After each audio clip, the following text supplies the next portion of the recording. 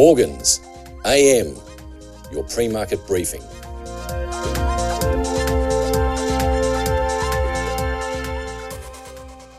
S&P 500 and Nasdaq extended losses into a third straight session as investors look ahead to some key economic releases and Federal Reserve Chair Jerome Powell's scheduled speech on fiscal and monetary policy tonight. Dow eked out 0.01% gain, broader S&P 500 slipping 0.2%. Information technology down 1%, leading 6 of the 11 primary sectors lower. Real estate and information technology both climbing over 1%. Nasdaq down 0.6%. While the small capitalisation Russell 2000 index added 0.3%. On Monday, consumers spent $11.3 billion US. That's according to Adobe Analytics. The spending spree on toys, computers, electronics and more was almost 6% higher than last year's sales when people spent $10.7 million on Cyber Monday deals. Adobe labelled Cyber Monday as the biggest online shopping day of the year and of all time. In US economic data, S&P Case-Shiller Home Price Index dropped 1.2% month-on-month in September, the third consecutive monthly decline. Index rose 10.4% on a year-on-year basis, in line with economists' forecasts and slowing from the 13% increase in August. Separately, the Conference Board's Consumer Confidence Index fell to a reading of 100.2 in November from an October print of 102.2. Reading was a touch ahead of economists' forecast for a reading of 100.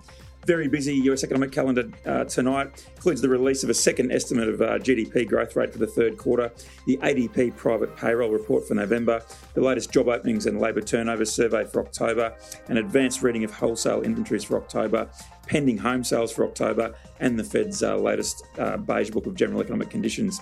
European bourses were mixed overnight despite strong gains recorded on Asian markets yesterday amid hopes that China may respond to protests over its strict COVID policies and relaxed curbs on their population. Pan-European Stock 600 index slipping 0.1%, relinquishing an earlier gain of around 0.5%. Germany's DAX down 0.2%, while France's CAC inched 0.1% higher.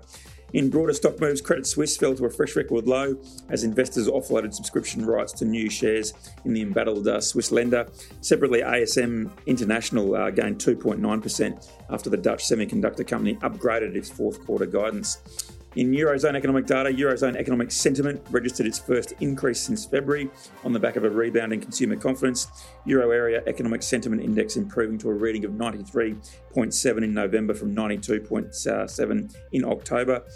Separately, a preliminary reading of the German Consumer Price Index slipped to 10% in November from 10.4% in October. It was also less than the 10.7% print forecast by economists. London's FTSE 100 added 0.5%, climbing back above 7,500. Major miners at the forefront of the gains. Anglo American up 3.7%, Glencore up 2.3%, and Rio Tinto up 3.7%.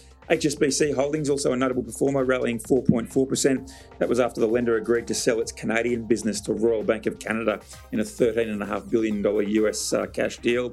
Budget carrier EasyJet lost 2.6%. That was despite reporting a narrowing in its full-year losses, saying it was ramping up preparations for next summer as travellers looked for good value travel amid the cost of living crisis.